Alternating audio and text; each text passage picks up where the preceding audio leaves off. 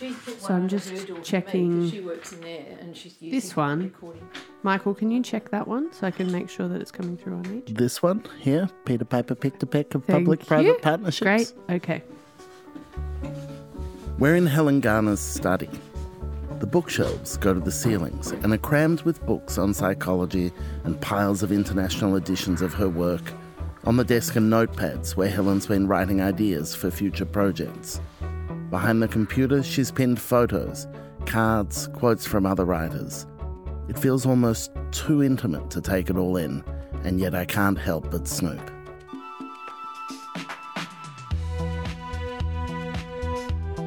From Schwartz Media, I'm Michael Williams, and this is the first episode of Read This, a show about the books we love and the stories behind them.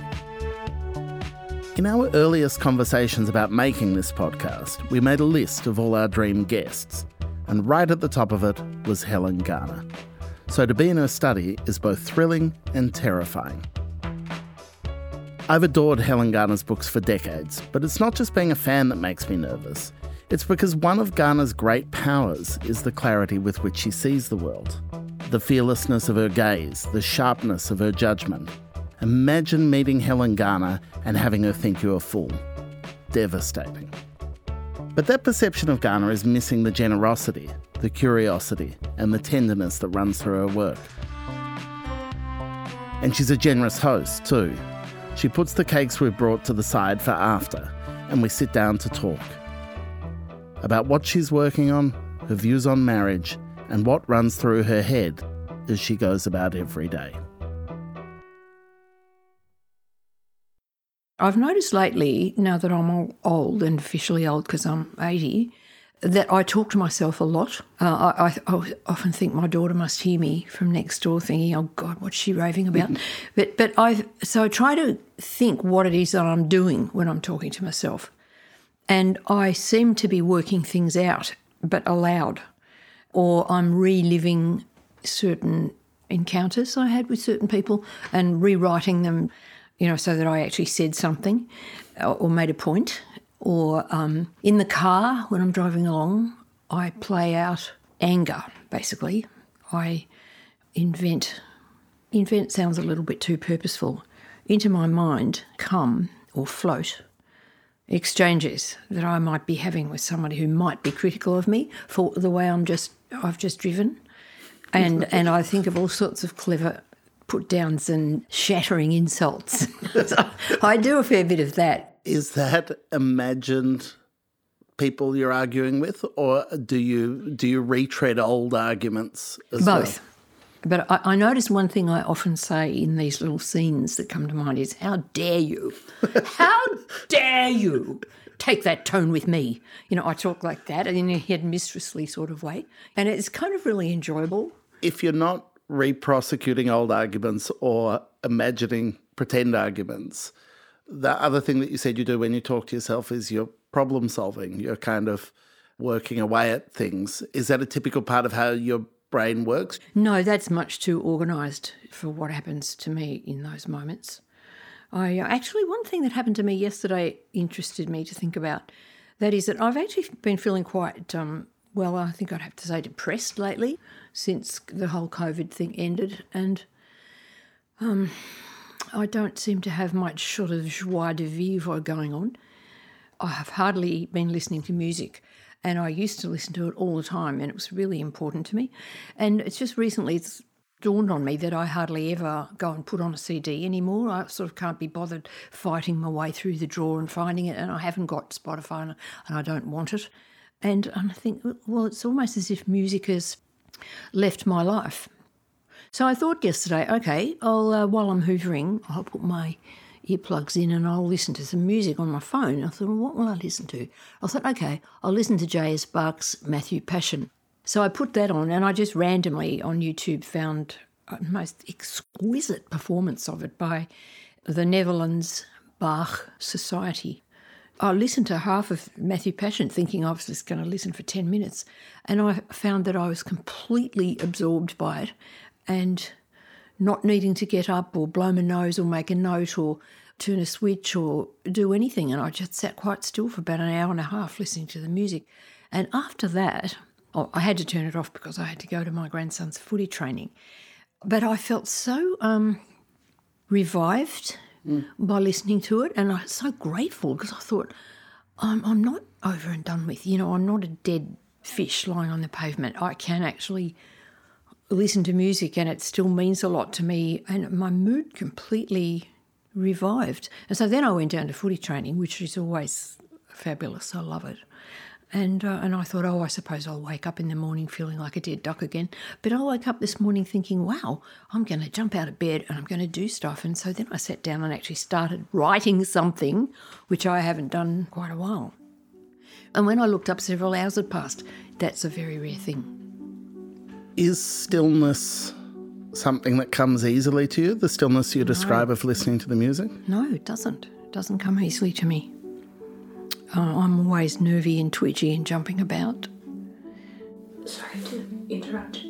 I'm noticing that there's removalists next door, and I'm wondering if you and Helen want to switch. Do you want us to swap seats? That's fine, so that if they're talking in the background, we don't have them. It's the guys delivering a fridge. No, I don't mind at all. They'll be gone in a minute. Oh, will they? Look, see that enormous fridge? Oh, fantastic. They don't know how to get it in. It's next door. Can you hear what they're saying? Yeah. Fucking hell, man. Come on, bro. No, just bang it. Just bang it through, it'll be fine. To be in Helen Garner's house and know she's been writing something new is exhilarating, but we've had to stop because of tradies coming in and out of the house next door, where her daughter and grandsons live. Living next door to her grandsons is a particular joy for Helen. She delights in things like watching them at footy training. In fact, it's this that she's been writing about. There's this whole world of boys on the cusp of being men that I find deeply fascinating and beautiful. All the boys in my grandson's team, they've all got broken voices. They sound like men and they look not quite like men, but a lot of them have got, big shoulders and they're big, strong boys. But when they come close to you while playing, you see the youth that's still there in their faces, and it's just that strange kind of magical period before they become totally men. Are they kind to one another when you watch them as a team? Is that a... Oh, kindness is perhaps not quite the word. I notice an enormous affection and love between them. There's a kind of joy they take in each other's mighty things that they do, and how when somebody kicks a goal, they rush to him and envelop him in enormous hugs. I actually saw one footballer kiss another one on the brow recently. I was terribly pleased to see that. See, I've only raised a girl, and I never knew much about... I had a brother, but he was much, much younger than me, and I didn't have all that much to do with him in childhood. But so now I've got these two grandsons, and I've lived with them since they were born. And so I've watched them living and growing, and I see how hard it is for boys, a different sort of hardship from girls. Seeing boys close up and sensing... I don't know if I would call it anguish in the case of these boys, where I'm sure they had certain moments of extreme unhappiness, as everybody does in the ordeal of childhood. But I'd love to know more about it. And I guess that's one reason why I was drawn to looking at the footy team, just to see. And you watch and you watch and you watch the training and you watch the matches, and you can see which kids are suffering, not just from the game, but in some kids take naturally to being in a team and it suits them, and other kids don't know how to do it. And you can see them hovering on the outside, even if they're quite good players. They don't have that sort of bonhomie that perhaps they're hoping for. So I can take any amount of this sort of stuff. I actually love watching the training even more than watching the matches. What I love about that is that it seems... your description of yourself as not being a very still person almost seems at odds with that creative process, which is finding something you're fascinated by and watching it and being patient with it. And, it sounds like there's a kind of conceptual stillness sitting watching training. Yes, well, that's a very interesting point too, because another time in my life when I've had to sit still for many, many hours is in a court and watching a trial. And sometimes I'm at training and there's nothing much happening and I'm just watching. I'm thinking, am I bored? I'm thinking, this is objectively boring, but I am not bored. And that's what I used to think in court when there were really long, boring passages of court behaviour where lawyers were just droning on. And even those, that's when I realised that this was work I was born to do, because even when it was objectively boring, I was never bored. Why do you think you're not bored in those situations? Is it, not to be pat about it, but is it about the human beings? Like, is it you're just endlessly fascinated in watching people? Yeah, I think it's that. But it's also, when I first started going to courts, I felt so good when I was there and I couldn't wait to get there every morning. And I thought, why does this make me feel so right? And I came up with an explanation. I thought it's because my brain or my intellect and my emotions were both working full bore, but they were working in concert with each other and not clashing against each other, which is how often we think about the intellect and the emotions, that they're kind of, I was going to say enemies, but opponents. Mm. But when they work smoothly together, that's when you feel this strange kind of joy, I suppose.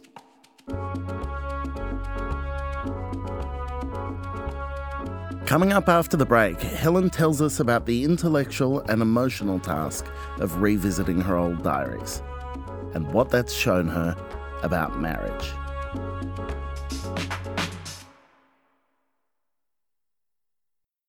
Did you know you can support the artists you love and receive a tax deduction for donations over $2 through the Australian Cultural Fund? Last year, the Australian Cultural Fund facilitated over $11 million of donations to artists across the country. You can make a real difference to the work of Australian artists this end of financial year by donating through the Australian Cultural Fund. For more information, visit australianculturalfund.org.au. With award-winning news coverage and reviews, the Saturday paper is essential reading for everybody. For a limited time, subscribe to a year of our quality, independent journalism, and you'll receive the Saturday paper's stainless steel coffee cup, made in collaboration with Fresco, for free. Subscribe from just $2.10 a week. Simply visit thesaturdaypaper.com.au/offer. The Saturday Paper. No hot takes. Welcome back. One of my friends, a fellow Helen Garner tragic, will often quote from a 2016 piece that describes Garner's defining characteristic as an awakeness, an aliveness to the thingness of things. I like this quote. For me, the deep pleasure of reading Garner lies in her precision, so sharp, not a word wasted. Going into this interview, we were debating our favourite Garner. For me, it's The Children's Bark. For our producer Clara, Monkey Grip. Around the office there were advocates for just about everything she's done, fans of her court reporting and her collected essays. The spare room rated more than one mention. Her most recent books are 3 volumes of her diaries. They range from 1978 to 1998 and are nothing short of astonishing. The 3rd volume, How to End a Story, is as detailed and real an account of the breakdown of a marriage as you could read. Reading the diaries, you feel like you really know Helen. They're shockingly intimate. No one is spared, least of all her. So it's not surprising that her fans, of all ages, connect with her and want to write to her. So the young, new generation of Helen Garner readers will be coming to you not just for kind of writing advice, but even life advice. Do you find that there's a lot of, dear Helen, please advise me on marriage? No, I don't. No, I don't. Oh, I get people telling me their stories, but they don't seem to be asking for advice. It's more like, well, you know what, women tell their stories of rage and sadness and they appreciate it when some other woman sort of shrieks over it with them. People will say, oh, my God, I read what happened to you on page so-and-so and this reminded me of such and such, and, they'll give an incident from their own. This is in emails from strangers, and I just hugely enjoy that. They're not asking for advice. Basically, I'm pitching to you an agony aunt column in the monthly where it's, Helen advises. I think we would get a huge uptake. My advice would be get out now is my one answer. That's one great thing about not being married anymore and being old. Being, when the world of romance is over and it's like that's all over. And you go into this wonderful world of freedom. You can be friends with men in ways that, when you're still out there in the sort of dating world, or if you've still got, hopes that you're going to meet some guy that you'd like to live with or sleep with or something, when all that's just plainly over, it's wonderful. It's like having swum across a raging torrent and you are standing on the opposite bank. And, I look back and I see all these other women thrashing their way across. And I want to say, keep swimming, it's great over here. That's an unexpected part of your advice column. It's just quick, get to the other side.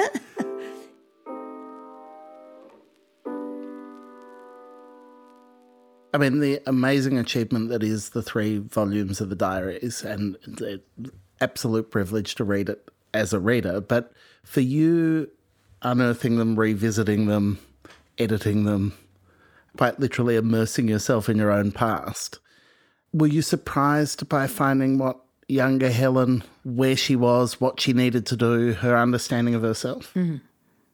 Yeah, well, I felt, going through those old diaries, I was quite shocked sometimes by what a wimp I was and what I put up with, points at which I didn't spit the dummy or say, this isn't how I want to live. I don't want to live like this. Why am I still here?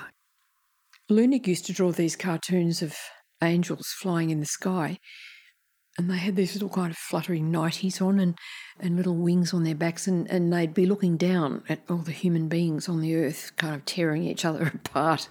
And the angels would have their hands up to their faces like this, and their faces would be distorted with horror as they looked down on what people were doing. And when I was doing the diaries, I thought that's what it was like to do the diaries. I couldn't change anything that was there. All I could do was just look down in horror with my nightie flapping in the breeze. It was really awful. Actually, talking about with you now, I'm thinking maybe that's one reason of being kind of depressed and low in spirits, because it takes a lot of getting over, dragging yourself through that sort of stuff. Oh, I hadn't thought of that. That's ridiculous that I hadn't thought of it. It's an extraordinary thing to go through loss, disappointment, all of that stuff to unearth it. I mean, in public. In public, yeah. What a strange thing. Forget therapy. Unearthing your old diaries and sharing them with the world seems kind of excoriating. Well, it sort of was, and yet I've been amazed to find how many people have got in touch with me about them. I mean, strangers, and how many women have said to me, this could be my marriage. And I've found that really shocking. It's made me realise again that marriage is terribly, terribly difficult. And it's not really set up for the flourishing of women. With the release of the diaries and with now your backlist being picked up overseas in a way that it hasn't necessarily been published before, something that I take great pleasure from is finding people who are discovering Helen Garner at this point and feel like, have you heard of Helen Garner? She's fantastic. I had a colleague at an old job who, my first day, and I went in, and above her desk in her office were photos and like pictures of you from magazines and things. It was like Che Guevara, but it was you. And she was maybe 22, 23 and was just an obsessive fan. Is it strange having a different relationship with your readers? That's fantastic. Thank you for telling me that. That's really wonderful. I don't know how to even think about that. I'm just terribly happy about it because, you write books and the years pass and you think, well, I wrote that book 35 years ago, 40 years ago, but it's still in print. I mean, this is amazing to me. It's amazing to me that Monkey Grip is still in print. I don't know what I expected. I never had any kind of thought-out ambition. Young people now, I know, have a much clearer idea of, they would use an expression like my career, which I never would have, but I think that maybe my work falls, it's in a territory that's between older things and then there's all these newer things, but I'm just still sitting there. And I don't know what that means, but I'm pretty pleased about it. From my perspective, I think it means that there's such integrity to the work. There's no looking over your shoulder on the page. It seems like it's all there. And yet the thing that struck me reading the diaries was how omnipresent self-doubt and anxiety was through all of that. See, the thing that happens is just say the book like The Children's Bark, which I think is like technically the best thing I've ever written. People talk about it, respectfully. And then if I go back and look at it and open it up, I think, gosh, it is actually really good. And how did I do it? I don't remember how I did it. And I think I must have been in almost like a different person back then. I must have been going through a period of where I was all sort of calm and organised and my thoughts were working.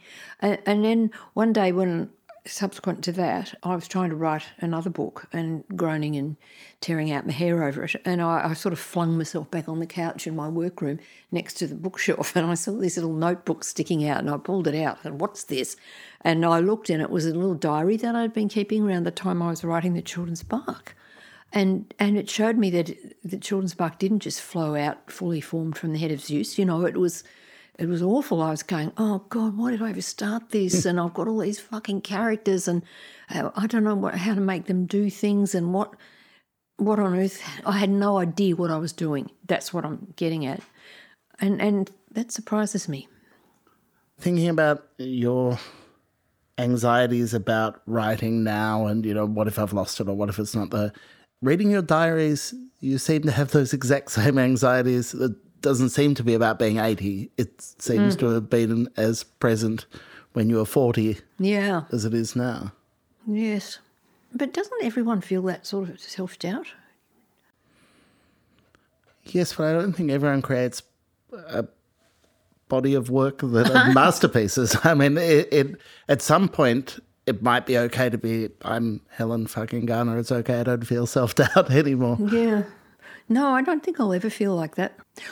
The time when I feel the most competent probably is if somebody says, ask me to read something that they've written and I can see what is wrong with it and I can see how I could fix it. You see, I think when in doubt, cut it out. That's my rule. And sometimes it really hurts to cut something out because it's a darling and you have to murder it. But people should murder them more, that's all I'm saying. People don't want to slaughter their own work. They don't, they drag it out of their guts with pain and suffering. But that doesn't mean it's any good just because you dragged it out of your guts. No, sometimes the opposite. Yeah, I'm interested in this stuff. I mean, see, because I really like sentences. I just love them. And I love the way you build them. And I'm kind of in love with grammar and syntax. It's really important to me. And when people say it's not important, I get completely frantic. Yeah.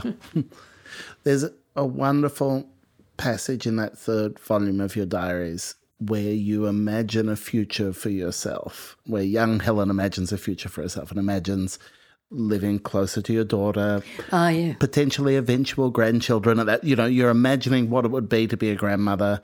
You're thinking about going to gigs and catching up with friends and having a drink and walking the streets. And one of the beautiful, joyous things about reading that in the book was thinking, it's more or less a pretty accurate description. Yeah, it came true. Yeah. But, the other thing about that fantasy when I had it was that was when I was in psychoanalytic psychotherapy. And I had this lovely fantasy about, one day I'm going to be out of this awful mess I'm in and I'm going to have this wonderful life and I'm going to have the iron set up permanently. And anyway, so I go to shrink the next day and I say, I was just thinking yesterday about, one day I'll blah, blah, blah. And I explained this fantasy to her and she said coolly, yes, well, it is just a fantasy, of course. That's another fantasy of escape.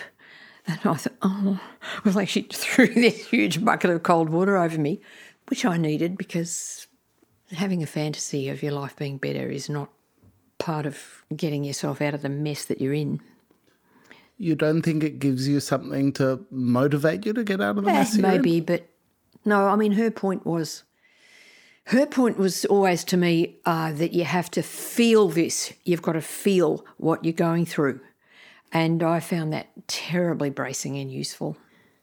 Oh, I'm suddenly thinking, we read the book Gilgamesh in our reading group a couple of years ago. And there's a scene in Gilgamesh where he's underground. He's in some frightful dark chasm or cave.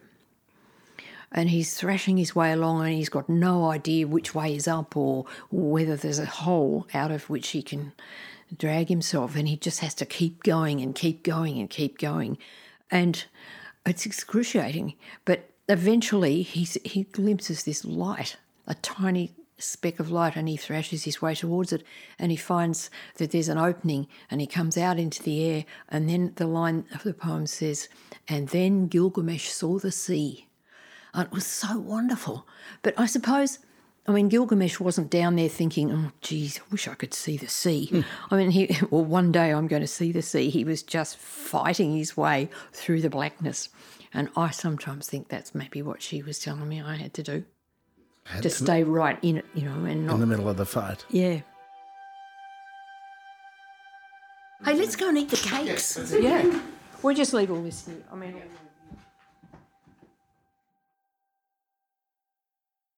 As a 7am listener, you value the story behind the headlines. That's why you should read Post, a free daily newsletter bringing you the top 5 news stories of the day, summarising each of their key points. Sign up at thesaturdaypaper.com.au/newsletters.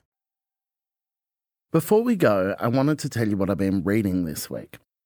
Another Helen, whose name will be familiar to readers of the monthly, is the excellent Helen Elliott. She's a book reviewer and long-time cultural critic, and now has written her first book. It's a memoir in the form of 11 letters to influential people from across her life. Teachers, neighbours, relatives, loved ones.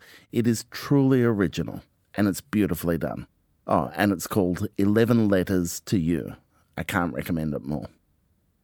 And I've also just started reading the new Brandon Taylor novel. It's called The Late Americans, and it's about 3 dancers navigating their relationships and careers.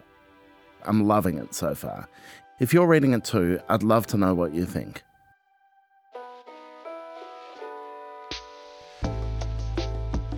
That's it for our first episode of Read This. If you enjoyed it, we'd love it if you could help us get the word out. Please rate, review, share it with the readers in your life. It'll really help a lot. We'll be back every Thursday morning with new conversations with our favourite readers and writers. And next Thursday is a cracker. We're speaking with Anna Funder about her wonderful new book, Wifedom, Mrs. Orwell's Invisible Life. We also talk about her unquenchable desire to take on the big issues through her writing. I've been wanting to look really closely at what it is to be human. And to do that, I've looked at humans in various kinds of extremists. First under, Stalinism, and then the Nazis, and now patriarchy, as my husband says. He says to me, yeah, first you take on the Stasi and the Nazis, now patriarchy. He said, are you done? I'm like, no, I don't know, maybe, don't know. Capitalism next. Bring it down. I'll be done when it's over, When there's no more tyranny. When it's fixed. Read This is produced by Clara Ames and edited by Sarah McVie. Mixing and original compositions by Zoltan Fetcho, and you can find a list of all the books we discussed in our show notes. Thanks for listening, and we'll see you next week.